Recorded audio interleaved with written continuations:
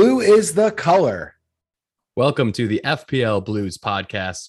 I'm your co-host, Brian, joined as always by John Bucksbaum. What's happening out on the East Coast? Did you also enjoy the snow day today? We got a little snow this morning and had a great day. It was a fun game week for me. I know not as much for you, Brian. Oh, we'll get into that, Bucks. We'll get into that. I am honked off like a goose, though. Let's just start it with that. Oh, sheesh. So as of this recording, we just should let all of our listeners know that we are officially into the festive fixture run. There's going to be a huge crush of game weeks coming back to back.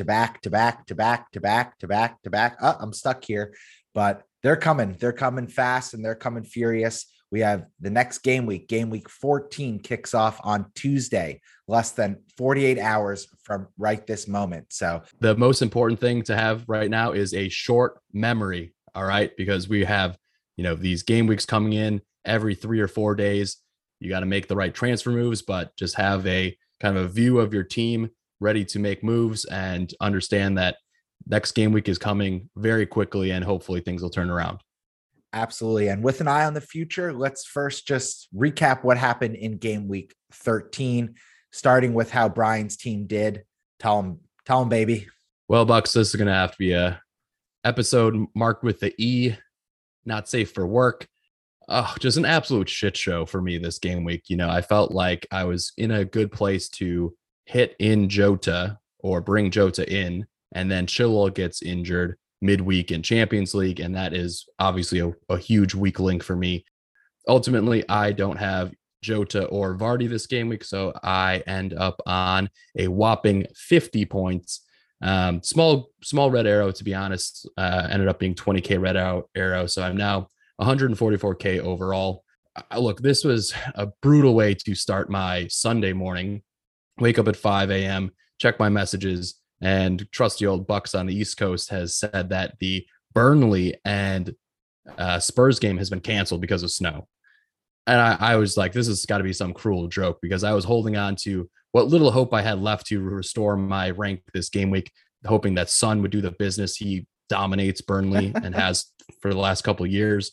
And so he's not playing. So that's a sunk cost to my team. And then adding chin salt to injury, we have basically Foden nowhere to be found either. So I'm just in a tough spot. I really wanted to go back to bed, but there were a few interesting matches on. So I gutted it out, but I was less active in the chats than normal, I would say, Buck. So honestly, it was just one of those game weeks where you can't wait for it to be over. And thankfully, we have midweek fixtures coming up. So 50 points for me all out. Not much to report other than the likes of Trent with 9 points. Ramsdale had 7. Salah captain with 12, and Ivan Toney chipped in. Have held him for a while. He had 9 points as well. So my playing bench brought in 4 points, and my expensive attackers and Son and Foden didn't play. So womp, fucking womp. Not what you want to see. And Brian took an L game week, but it wasn't as big an L as the Burnley grounds crew. They didn't get out of bed in the right way this morning, and they really shat the bed. If we're going PG-13 and rated R for this episode, that was pretty bad to see.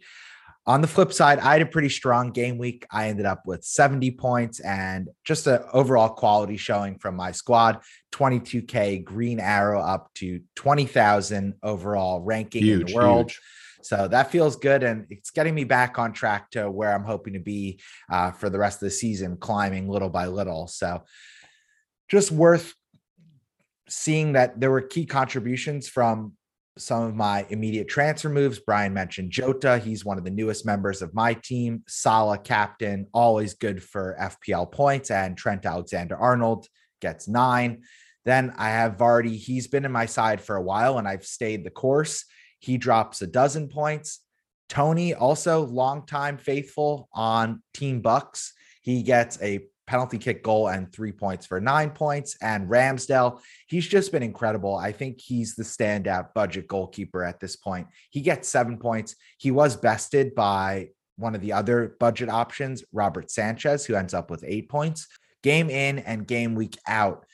Ramsdale is just making exceptional save after exceptional save, and he's going to be getting those save points on a regular basis, and he's probably going to be getting bonus points more often than not when Arsenal do the business. So that's great to see. For sure. And he was the right move after I made the wrong move to David Raya. So great to see there. And yeah, just that's worked out really nicely for you, Bucks. Honestly, like although it cost you a transfer, you've come in for some great hauls from Ramsdale, and thinking if you would have had Raya instead, you'd probably be 15, 20 points less at this time. So I think it worked out in your favor, all things considered.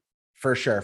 And, I can't say that the transfer moves were the highlight or the smartest move I made this game week, because the real highlight came off the pitch in real life. COVID and booster shots are all available in the States. So I was able to host a couple of our mini league managers to watch the Sunday fixtures. Want to shout out. So good. Yeah, Sonia, Trevor, and Lucas, they all were able to come over and watch the matches. And even though Chelsea earn a draw and drop points to United, who are Sonia and Trevor's team, it was still a blast getting to meet them in person and watch the matches. So hoping that everyone who listens, Brian, me and you, we can get together and just watch some great football matches with mates. I mean, that's what this game is all about. The FPL is a really great community. And so community first, getting together and drinking a beer or having a whiskey, that's the way to go. Bucks, what was the spread here? You're hosting some friends here. What was the spread? Do we have any bagel and lox? Do we have some espresso martinis? What do we have here on the East Coast?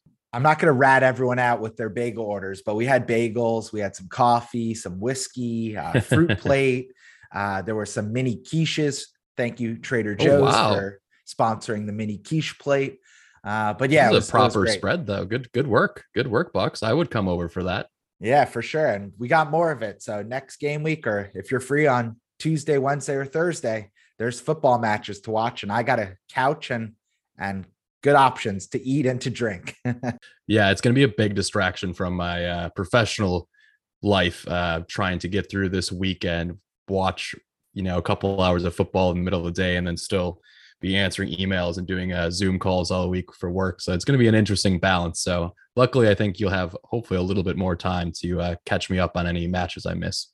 Will do. And just before we go to our first break, we want to shout out the game week average was 44 points. So both Brian and I beat the average, one of us by a little more than the other. And the manager of the game week, it was a 3-way tie in the FPL Blues podcast mini league at 72 points. So kudos to Randy, Trevor, who was sitting next to me on the couch gloating a little bit, and Corey, who all smashed it this game week. And really special note to Corey, his team Pepe Pig have now risen to the top spot in the FPL Blues podcast Super League. He's taken over from Amar by just a few points, but is now sitting atop the table there. And so that's a great way to top the game week scoring and also top the mini league that you're in. So credit and huge shout out to Corey on that. Yeah, I mean, Amar was at the top of the Super League standings for probably a good 6 to 8 weeks. Nobody could catch him. So we finally have a new person on the throne. Corey is in the top 10K for the first time ever in his FPL career. So, kudos to him, and hopefully he can continue his surge towards the top of the rankings. So, I mean, at this point of the season, if you're top 10K, you're gunning for a top 1K overall finish, as we're kind of at the third way through the season. So well done and keep at it. Yeah. And with that, again, shout out to all the members of our FPL Blues podcast mini league. I hope that we'll be able to shout out all of you over the course of the season. And thank you for being involved and for listening. With that, let's take our first break. When we come back, we're going to recap and highlight the most notable top scoring players from game week 13.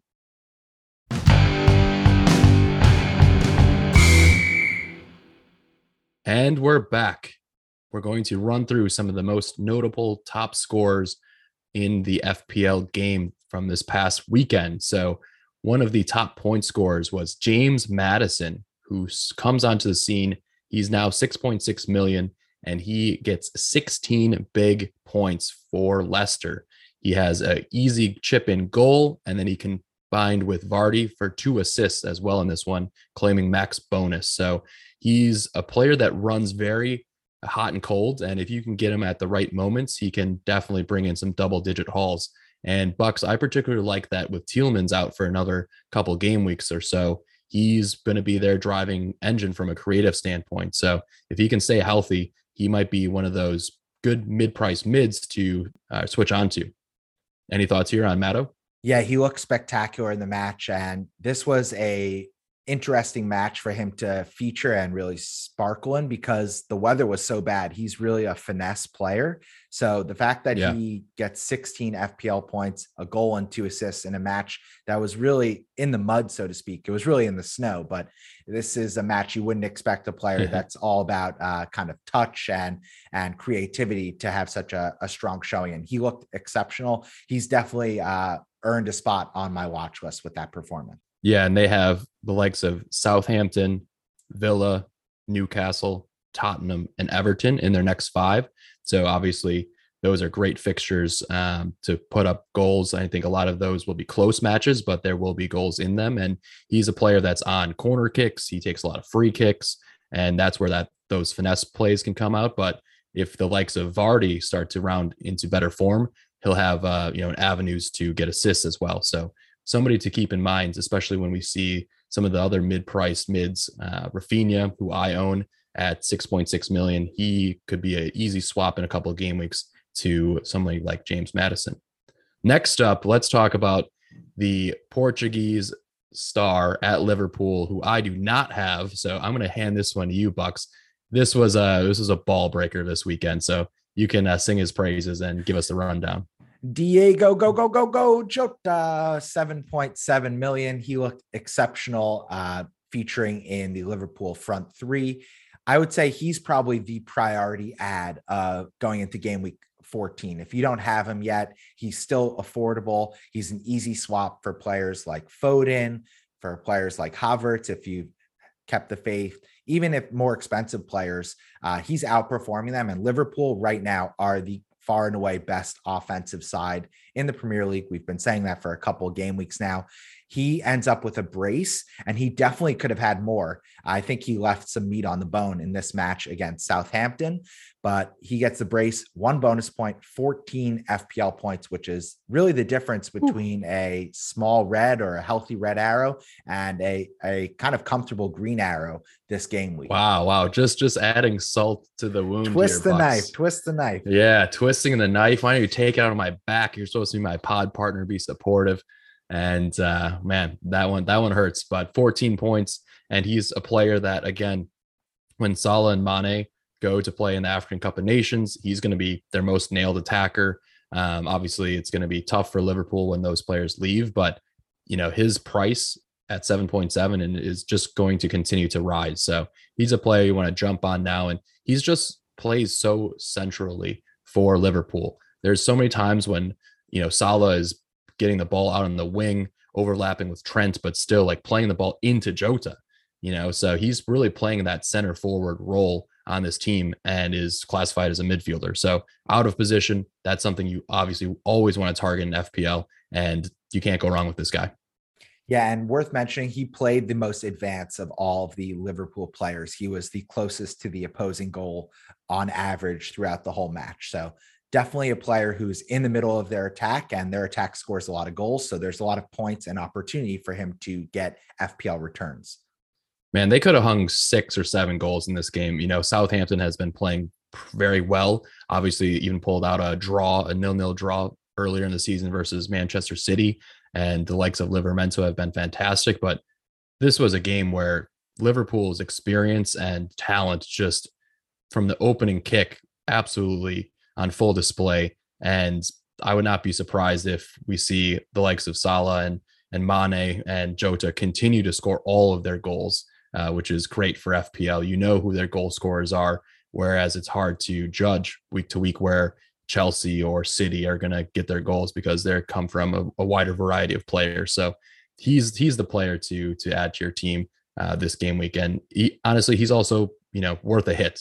I think that's something that you can also consider, because if you're going to keep him for the next couple months, or next month at least, he's going to make up those points for your team. Yeah, good shout on the predictability of the goal scorers. Next up is a player who doesn't get on the score sheet so often, also plays for Liverpool. Virgil van Dijk, arguably the best center back in world football. He snags a goal, gets the clean sheet, ends up with max 3 bonus points for 15 points against Southampton.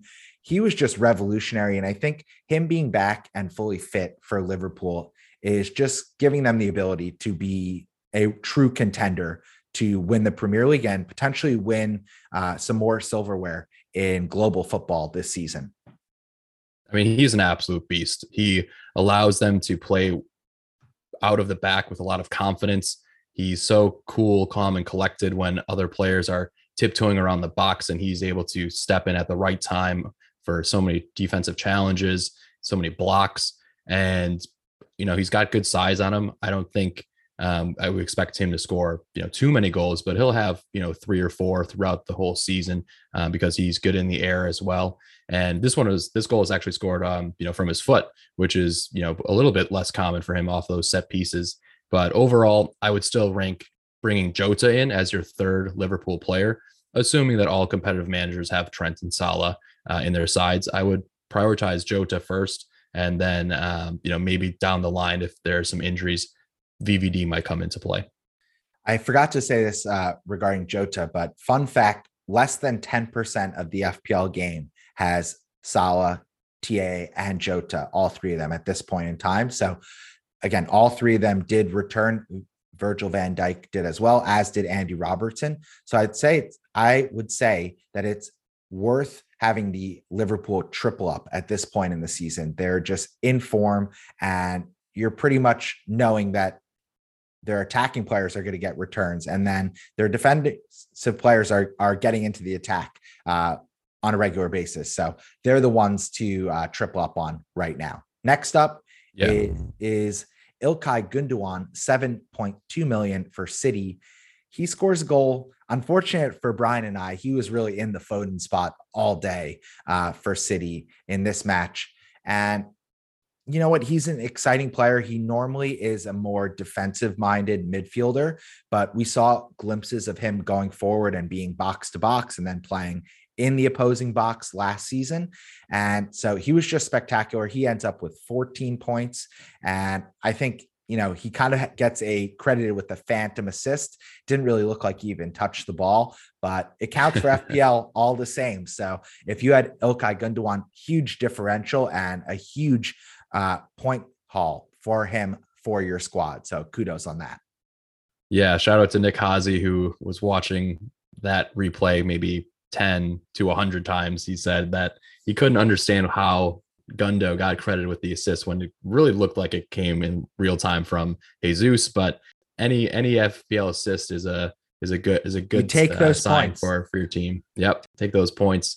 And I think especially looking at the mid-priced midfielder options at Manchester City, the likes of Bernardo, aka Bilva, then you have Foden, you have Gundo. These are all quality players. They're going to yo-yo up and down in points, but how solid, City is. And they just get a lot of tap-in goals. I think that's one of the things that you'll see very commonly with some of these kind of center attacking midfielders at City is that they just dominate possession in the final opponent's third. And that really just results in some fizzes across the box from likes of Cancelo or Walker and easy tap-in. So I think these are 3 players we'll definitely have to consider because City's run coming up, as Fantasy Football Hub notes, they have the number 1 ranked fixture run in the next 6 game weeks. And maybe having Cancelo might not be enough. So we'll talk about that a little bit later as well, as we had some community questions there. Last player we want to highlight is Jamie Vardy. It's always a party in the Vardy household, and today was no different. Party. He was making snow angels, and he was definitely warming my heart despite the cold weather at King Power. He ends up with a brace and 3 bonus to end up on 12 points total, which is a great haul. And I think it's a worthy reward to any FPL managers who stayed with Jamie Vardy and didn't rush to transfer him out after a spell of bad results. He's just so clinical when he gets the opportunities. He really is a master finisher. So really good showing from him. That chip goal from the left side was just inch perfect and exactly what you want to see from your striker, whether they're in form or not. That's the kind of classy goal that could right the ship. So Vardy did that today in a big way. Yeah, and Watford are a very attacking bottom of the table team, and they will continue to score goals, but they consistently give up, 3 to 4 versus top tier opponents. So this was a great fixture for Vardy to get back on track. And given the lack of goal scoring we've seen from those premium forwards who we thought were all going to be on pace for 20 plus goals, he's the one that stood out today specifically. And moving forward, a lot of managers had other holes in their teams to fix. So he kind of just stayed in your team, and like he did for you, Bucks, and you're rewarded with 12 big points. I mean, Vardy had 5 shots in the box as well in this match. So that's also a great sign of more attacking returns to come. Absolutely. And he's a lock. I think, especially going into the fixture run that we have coming up with games on games on games, just knowing that your FPL players are going to feature game in and game out. And I think Vardy has earned that respect and that role at Leicester to be there. Doesn't matter who's pairing with him. He's going to be getting minutes. So he's unless of course your star players games get canceled from snow. That's another fucking problem that some of us have. All right. Let's keep it rolling. Statement wins from Liverpool, City, and Arsenal. Chelsea, our team, they drop the bag and they earn a disappointing draw at home against United. Impressive showing. Let's unpack that one a bit, Bucks. I thought this was a very tough result for Chelsea because they dominated that game, but one mistake, cost them big time.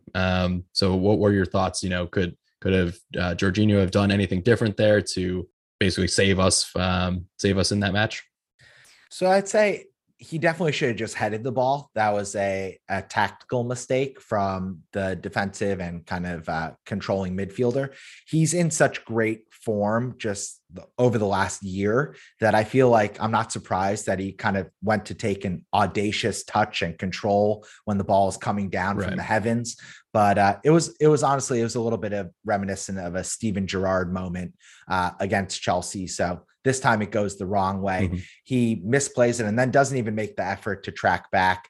And good on Jadon Sancho. He gets his first Premier League goal. He honestly did not make a single effort to take 2 more steps. He just was furious at himself, but he was like, I can't do anything more. This is absolutely effed. So he tried to get out of the frame. He was like, I don't want to be sulking as this guy goes 1-on-0 down the pitch. So that was disappointing. Yeah. I think Chelsea definitely, as you mentioned, they controlled this match and they probably should have done better with the chances that they had. They had 15 corners. So that's just an absurd total in what's supposed to be a level or if not, top versus top side. So disappointing from Chelsea. I think both sides were a little bit fortunate to score goals at all. I think probably if you were looking at this from a neutral perspective, this was really a 0-0 type match, not humbling either team with getting a goal.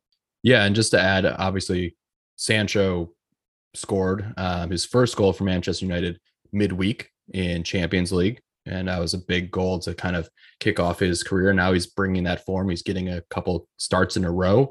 So somebody who is obviously very creative for Manchester United side that could come good with this kind of, Ole out situation. Plus they have amazing fixtures coming up. They have the second highest rated fixture run in the next 6 behind Manchester City. So you love that. And I know most teams at this point in time don't have any players from United, but in a few game weeks, when they play the likes of Crystal Palace, Norwich, Brentford, Brighton, and Newcastle, we're going to want some piece of that team, and we're just going to give them a few more weeks to see how it settles. But at 8.9 million, Sancho is definitely he has the opportunity to enter our watch lists and potentially move into our midfield at some point.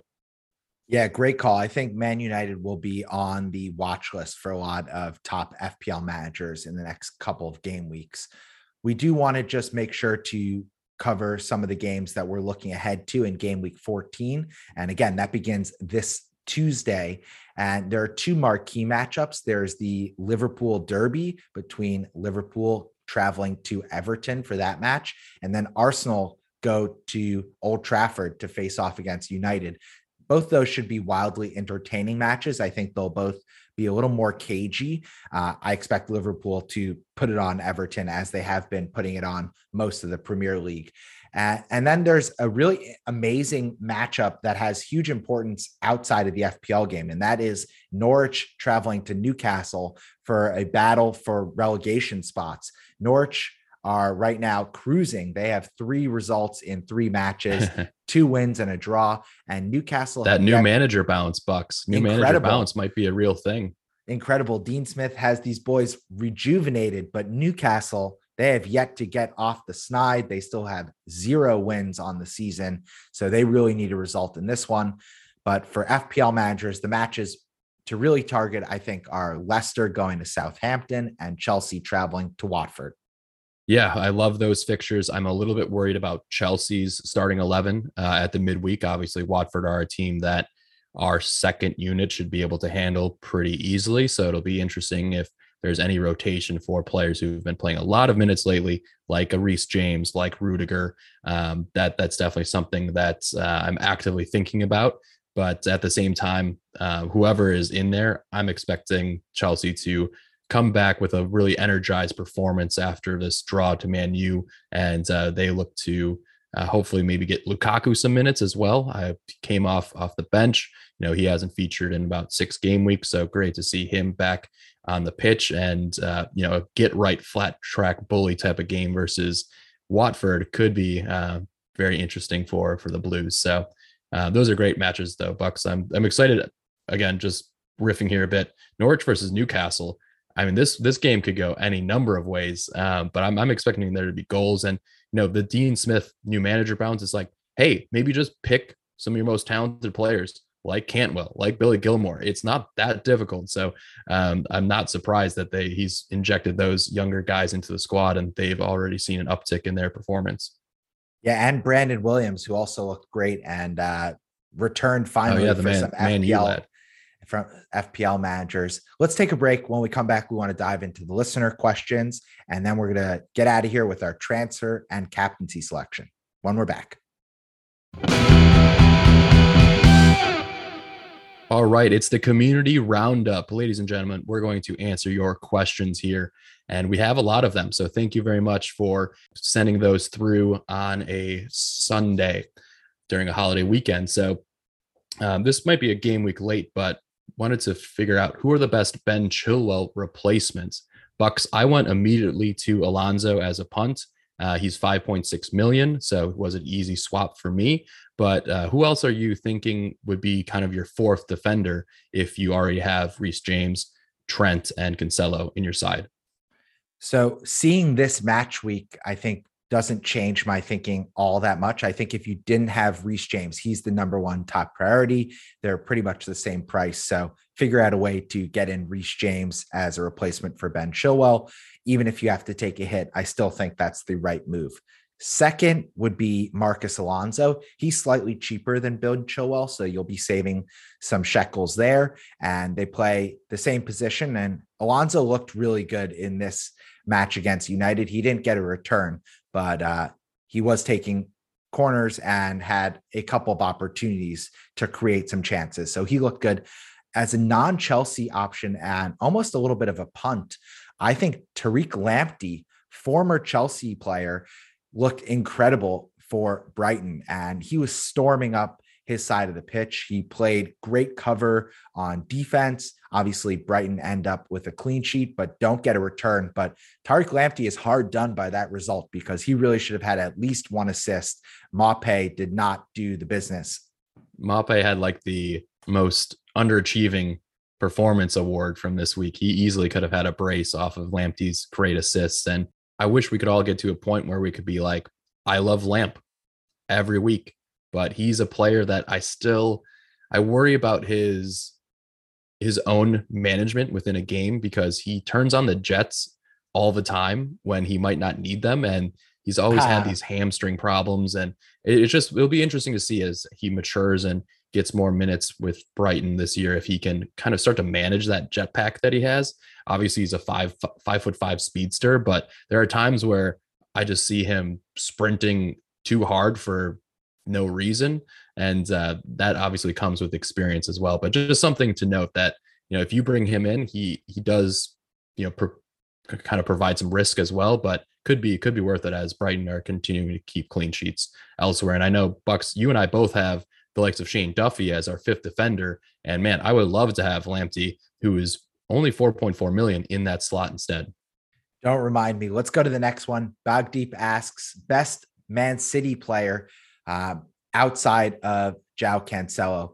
This is a really open-ended question. I kind of love it. City, as Brian mentioned, have the best run of fixtures. They're one of the de facto best 3 teams in the Premier League this season, but they're getting a lot of returns from a lot of different players. So Brian, who's your choice? I'll give you mine when you're done. Oh, just trying to enter the mind of Pep and play his mind games. And it's always a tricky one because managers want a piece of City. I think in our sides, we really have Cancelo and that's it, right? I think some of us have punted on Foden. He's obviously picked up a knock. So I think long-term Foden is still the best asset, but given the rotation and given he's kind of playing heavy minutes in Champions League as well, because Pep views him as their best 11, I think that the cheaper options like a Gundogan or Bernardo Silva are going to provide a lot of opportunities to get points throughout the season. You're not expecting, Gundogan does have a higher propensity for double-digit hauls, right? Like he has braces in his locker, whereas Bilva is probably going to tick along with some 6 to 8 pointers throughout the season. So for me, I always like to punt on the player that has a little bit more goal threat, just in that price bracket. So I would probably lean Gundogan, but I think both options are great. And coming up here, we're going to have some changeover in the fixtures, and you're going to want to have at least 2 Man City players because they are so talented. Yeah, I echo what Brian said. Foden is the clear standout. When he's healthy, he returns pretty much match in, match out, and he plays so attacking for City. He's really their only true false 9 option on the current club right now. So he's number 1. Number 2 might actually be Ruben Dias for me. He's not so expensive, and I think he is someone who could also be considered a natural Ben Chilwell replacement. He's not as exciting because he doesn't play wing back, but he is pretty locked in that side. He's having a down season considering how incredible he looked last season, but that's still better than 95% of other Premier League players and FPL players. So yeah, I think it's really tough to go with Dias. I had him for a couple game weeks earlier, and I really like his nailedness in a side. But you're just not going to get very many attacking returns. And with the fullbacks and wingbacks really dominating the point totals this year, it's just worth going after those players, I think, if you want a kind of higher ceiling type of player. But he's obviously going to play 95% of their matches throughout the season. The only 2 matches he was rested recently was coming off of international break, where he's been featuring heavily for Portugal because they're in a World Cup qualification battle to even make the World Cup. The next qualification, which is shocking. We're going to see. Yeah, it's shocking, but we're going to see either Italy or Portugal miss out on the World Cup in 2022, that's crazy. That shouldn't happen, but that's where both of those teams find themselves. So anyway, I think he's obviously a talented player and somebody that's going to get you a lot of 6s in your side, but less upside. All right. Next question comes from Dave. He asks, who are some of the best picks for FPL from the bottom half of the table? Let's each take one and then maybe we can discuss. Bucks, I'll let you kick it off. I actually have to pull up the actual table here to see who is officially bottom. Is United still in bottom half? No, they're 8th place right now. They're 8th now. I know they're like 10th place coming into today. So I was going to have a cheeky answer there, but go ahead. You can start us off, Bucks. That's cheating. For me, the answer, there's 2 clear answers. I think for me, number 1 would be Cornet on Burnley. He's been a total revelation for that side. I think it's fair to say that he's the best FPL asset ever to play on Burnley in recent memory. Whoa. No, wait. I mean, you're having a short memory. Last year, Bucks in the final 12 games, Chris Wood did have 11 goals. I think he had 11 or 12 goals in 12 weeks. So I'll give you the nod though that he is very attacking and he looks to be playing as that second striker for Burnley, who have been a little bit more open in their play style, and he's just a player that pops off the screen with his finishing ability. Absolutely. I think he's the first player in my time where I watch Burnley and I actually get excited because he has such clear talent, and some of the shots that and some of the opportunities that he's turning into chances, they're audacious, and his skill level is just remarkable. So I'm very impressed with him as a player, and I think he's going to return in FPL. The next one comes from Watford. And I know they're a weird side and they have really tough fixtures for the next couple of game weeks, but Josh King, he's healthy. He's getting 90 minutes every match under Claudio Ranieri, and he's a budget option for forward. And now we know that he is taking penalties. He's 5.6 million. I expect by the time this coming weekend's fixtures come around in game week 15, he'll be more expensive than that. He's probably going to start to approach 6 million before we are able to blink an eye. So he's a player that I would want to have. If I could easily get him with a extra transfer this game week, I'd bring him in and bench him, but he's a player that's going to allow your FPL side a lot of flexibility because of the funds that he frees up. And I also like the fact that he's just a veteran Premier League player, had some good years at Bournemouth. He's been a player who has seen all these teams and just finds a way to get in the right spots. And at his price tag, even if he rises a few times, he's still going to be a great budget option. His penalty kick was very well taken today. Incredible. The goalie guessed right, and he still just had a immense power on it and the placement, and that just goes to show how confident he is. So I like that shout, Bucks. Looking at the table at the moment, again, I think Leicester is sitting in 10th place. I think James Maddison could be a future differential at that mid-price tier. Definitely keep an eye on him. Crystal Palace, Gallagher is kind of one of those players that you can start in some of the easy matches and have him be your first bench slot in harder matches. Obviously had a double-digit haul against City when they pulled off that upset, so I still like him. And then Aston Villa, I think, is quietly a team. They're currently sit 13th in the table, but they have a few tough matches coming up. But Ollie Watkins is a player that we love on this podcast, and he's 7.3 million. I think when they have their fixtures turn in game week 17, game week 16 or 17, he's going to be a player that might be a good replacement for the likes of Jimenez. So keep an eye on those folks. I think those are my shouts at the moment. Awesome. Oh, and then also, sorry, just want to shout out one other player. Bamford is, he's been MIA this whole season with this crazy ankle injury, but when he comes back into the fold, I think they're really going to help. He's going to help move Leeds away from that relegation zone, and he links up so much better with the likes of Rafinha. So he's a player, obviously, we don't have a specific day he's going to be back, but once he does come back, he's going to be instantly on my watch list. Great shout on Bam Bam, and also DCL. He's kind of the forgotten man in Everton. Man. Both those guys have just been injured, and the injury news doesn't seem to be getting better, which is frustrating. And they dominated. They dominated last year during stretches, right? Like these guys both scored about 15 to 20 goals, had some assists as well. So they were primetime performers. So hopefully we'll get those guys back in our thoughts and have some more quality mid-priced forwards to choose from. Great question, Dave. Next one is from Harrison. I do want to just quickly, before we get to the question, give Harrison a huge congratulations. He proposed to his girlfriend, now fiance, Caroline. They were on holiday in London. Congratulations to the both of you. Damn. And I'm hoping that the yes that she said is still on after he dragged her to a Brentford Everton match in the freezing cold this game week. Wow. So you are a trooper, Caroline. Huge credit to you, and congrats again to both of you. Hey, congrats, Harrison, on choosing your perma captain. That's a big time move. We love to see it. So the question is, should the return of Romelu Lukaku to fitness and Jamie Vardy really showing up this game week change our thinking about the premium striker position? Brian?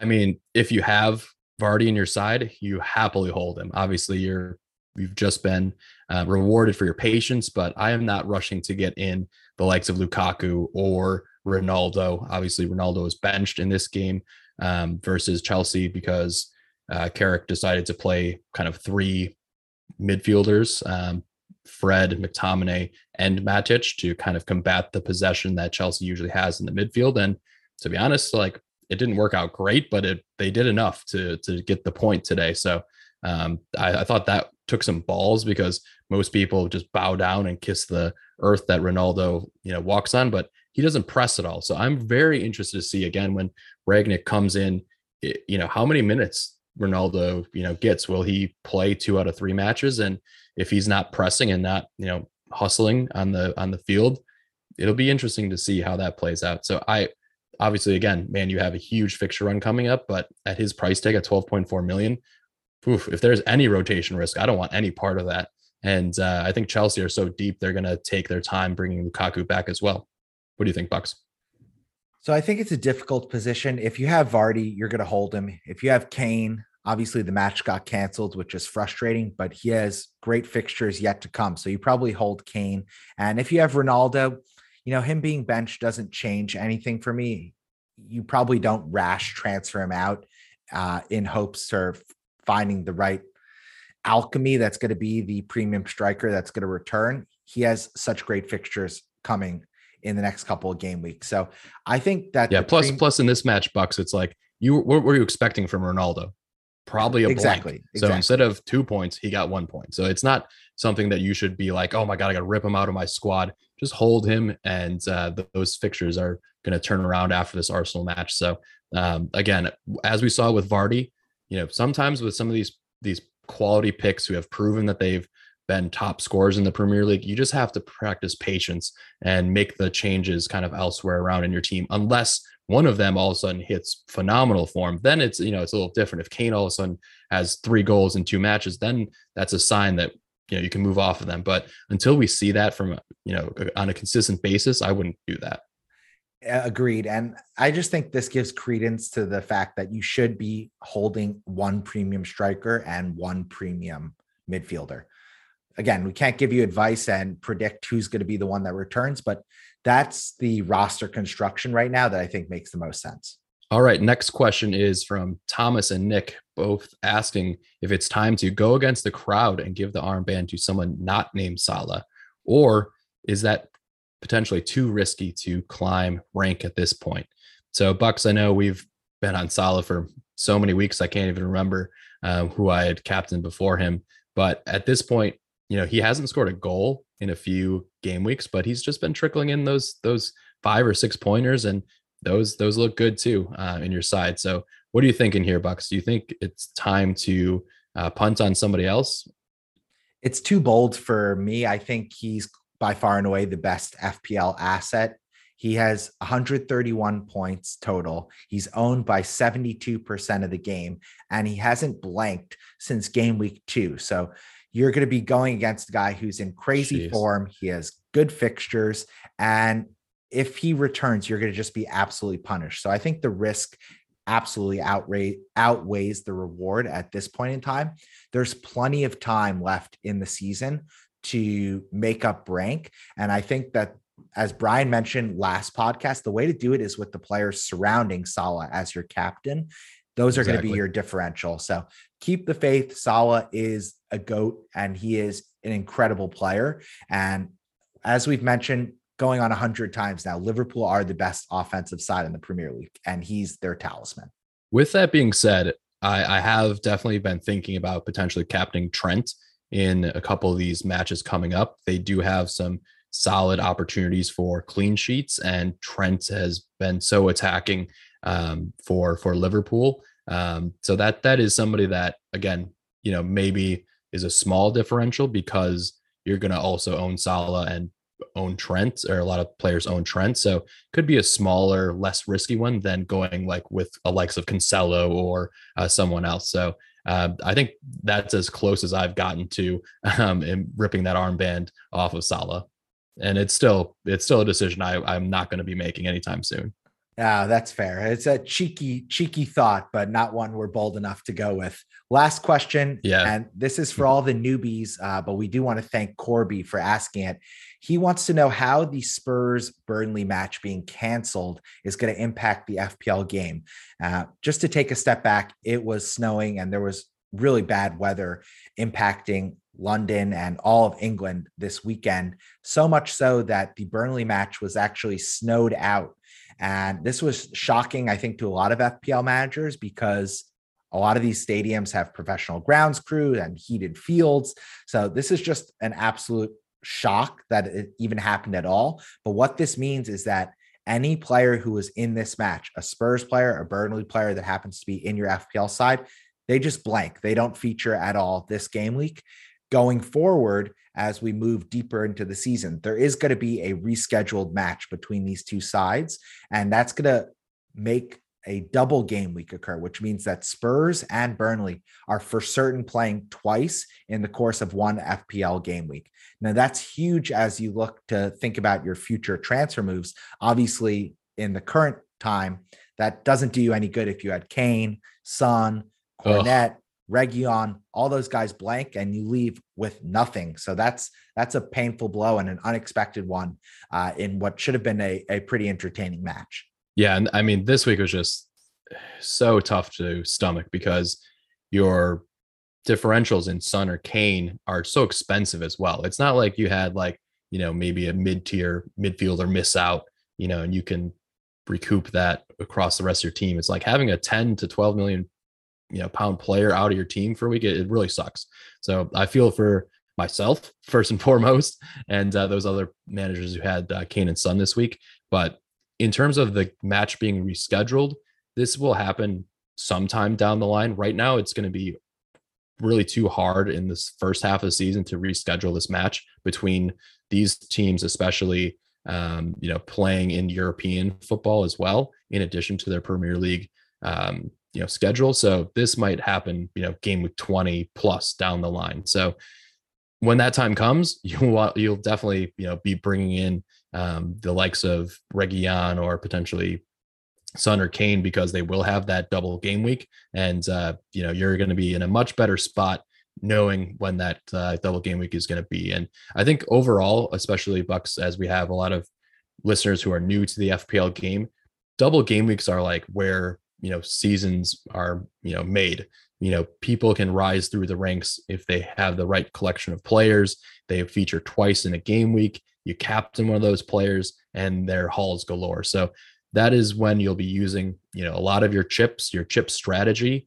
Hopefully you've held off on those bench boosts and free hit chips, because there will be double game weeks later. And one of the prime sources to follow is Ben Krellen on Twitter. He's basically the spreadsheet guru. He will basically later on break it down for by percentage chance of a double game week occurring at this specific point in time, based on FA Cup, based on Champions League, based on Premier League. It's truly remarkable. So definitely give him a follow on Twitter, and those spreadsheets will be circulated when the time comes later in the season. Yeah, at Ben Krellen, he is a spreadsheet mastermind. With that, I think we really appreciate, as always, the engagement from our fans. We want to jump to our transfer and captain plans going into game week 14. Again, don't make the transfer moves just yet if you can avoid it. And let's try and be patient, but not too patient, because we don't want to miss the deadline, which is on Tuesday.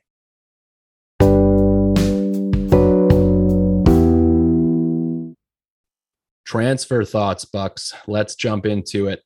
I'm behind the 8 ball because I feel like the last few weeks I've unfortunately been late to the game on Reece James. Now I'm late to the game on Jota, and both of those players seem like must owns. So that's where my immediate attention goes to. I see a Phil Foden still flagged, did not feature. He's in my team at about 8 million or so transfer value. So my main question for you is, do you just move Foden on to Jota, and then jump on a different Manchester City midfielder in a couple weeks? Or is it worth taking a hit for me specifically to upgrade the likes of Rafinha, who has Crystal Palace and Brentford in the next two, but then he has Chelsea, Manchester City, Arsenal, and like Liverpool in the next 4 out of 5 after that? Is it worth the hit to upgrade Rafinha to Jota and hold on to Foden? So those are my kind of macro thoughts in the next few days I need to figure out. What do you think? Ideally, I'd want to keep both guys. I think wait and see on Foden, hoping that he was cautiously rested and given the full break in this match. But it's not good that he wasn't even on the bench. I think that's definitely a concerning sign and signal from Pep. I guess I don't like the idea of having to kind of hokey cokey Phil Foden out of your side only to bring him back in maybe in 1 or 2 game weeks. But I would want to hold on to Rafinha at least until that Chelsea fixture. So I agree. I'm not giving you a full answer, but I'm sure we'll learn more in the coming days between now and the start of game week 14 to make the decision. I agree with you. For you and your squad, you need to have Jota, so you need to figure out a way to get him. Yeah, and like I'm already behind in points, so I don't necessarily want to take a hit. And it's kind of funny because I love how talented Foden is, but I capitalized on his 18-point massive haul in game week 9, but since then he's accrued a total of, let's see, 6 points in 4 matches, including a complete no show in this past one. So he hasn't been lighting the world on fire. We know he can, but at this point I'm kind of just leaning towards saving that hit and just bringing in Jota, who is in form and healthy now. I'm also just a little bit worried about, obviously there's Pep Roulette, but they're basically going to play this midweek game versus Villa, that's a fine fixture. But then they have Watford after that, and then they have a Champions League match in between. So like it's a lot of potential football, and if Pep truly views him in his best starting 11, he's going to want to manage his minutes. So I think at this point in time, I'm just leaning towards that, and that means I have to hold on to blankers like Hwang and Bomo. And I mean, obviously it helps to have some players on the bench because we're going to see some rotation coming up, but those players seem also just very low ceiling at the moment. So it's I guess they're just going to have to be dealt with later in this current setup. That's fair. And you mentioned earlier that your captain's going to be Salah. For me, I'm also in a kind of concerning place, not because of my starting 11, so to speak, but I have Edouard and Duffy. And Duffy really, him not featuring the last couple matches has spooked me in a very bad way, because I was relying on him to be my piece of Brighton's defense, which looked really strong. But if they're going to be playing this new kind of 3 at the back with wing back setup, Duffy's spot is really at jeopardy. And that's not a good situation for FPL managers. He's now starting to be on the price decline. So he's in a position that's making my bench that I thought would be solid enough to carry me through at least a couple of these festive fixtures look in a real bad way. So I'm hoping right now, based on not knowing what the press conferences say, to roll my transfer. But as Brian mentioned, I also have Phil Foden. And so him and Duffy kind of being potentially not playing FPL assets right now, that puts me in a bad place. So I will be transferring out Edouard or Mbomo based on the Foden health report from Pep. So if I Bucks, I mean, FPL moves so quickly, right? Maybe 3 weeks ago, we were super confident that Edouard was nailed in that Crystal Palace attack, and he had some great showings and was, being acclimated into the team. And then Duffy as well, a mainstay in the Brighton defense. And now you can't rely on either of those guys. So it definitely provides additional headache where you don't want it. And I think for you, and I mean, the easy move, obviously you can potentially wait on it, but bringing in Josh King for Edouard seems like, a way that frees up some funds, and you're bringing a player on who's nailed and on pens. Just somebody, whether if you do it this week or next, somebody that I would be considering for your squad specifically. Yeah, he's definitely in my thoughts. The only reason I'm kind of wanting to hold off is because he does have two really difficult fixtures. So Chelsea City, I'd probably bench almost any striker in those back-to-back fixtures. So freeing up the funds right now, if I'm not going to take a hit to make another move, seems like that's a move that could just wait. So that's my thinking there. And then do you have money in the bank for Mbomo upgrade, or what do you got? Not enough. I have 0.5 million. So I'm a little hamstrung right now, and I don't want to. And that can't get you Gallagher, right? Gallagher's now 6.1. I'm just short of a Gallagher swap. The real issue is this damn game, Bucks. This damn game. It's always the penny that you need. It's the 0.1. If only we had Livramento and not Duffy, we wouldn't be in this situation. Alas, I will say that as always, Salah is going to be my captain, and as Brian and I have spoken about in many previous podcasts, and really is one of our ethos going into this season, we're trying when possible to avoid hits. It's a needless way to lose rank and to give away points that are hard earned in this season of FPL. So I'm trying to be patient, but the press conferences are going to be, they're going to be a tough listen for me with the bench for my FPL squad in such rough shape right now. Yep. Wait for those pressers to come out on Monday, which is tomorrow already. So by the time you listen to this pod, hopefully you've also listened to or read up on some presser news. And I think I'm joining you as well on Salah captain. Easy decision. He'll be able to sleep in his own bed in Liverpool and, drive to the stadium.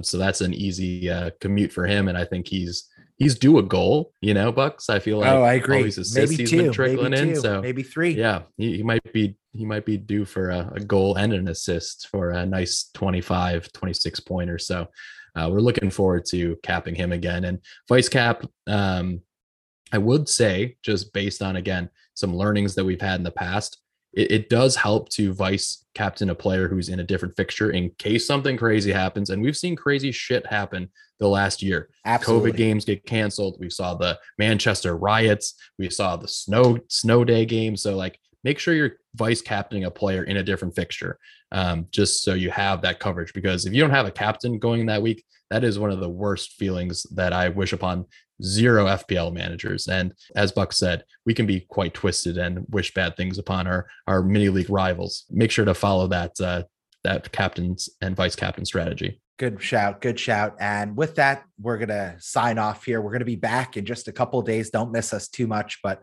we really do appreciate you, our listeners, for staying tuned and for subscribing to @FPL Blues Podcast on all social media.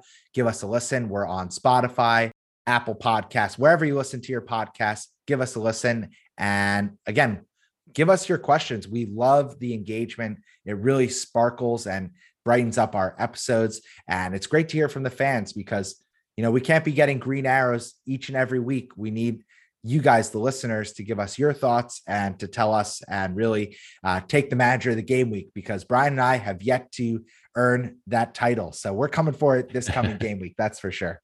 Yeah. And a quick shout out to the 5 people who have given us 5 stars on Apple iTunes, whatever the store is. Apple Podcast, baby. Woo, woo. Continue to listen, subscribe, rate, review, all that good stuff. And we appreciate you guys listening as always.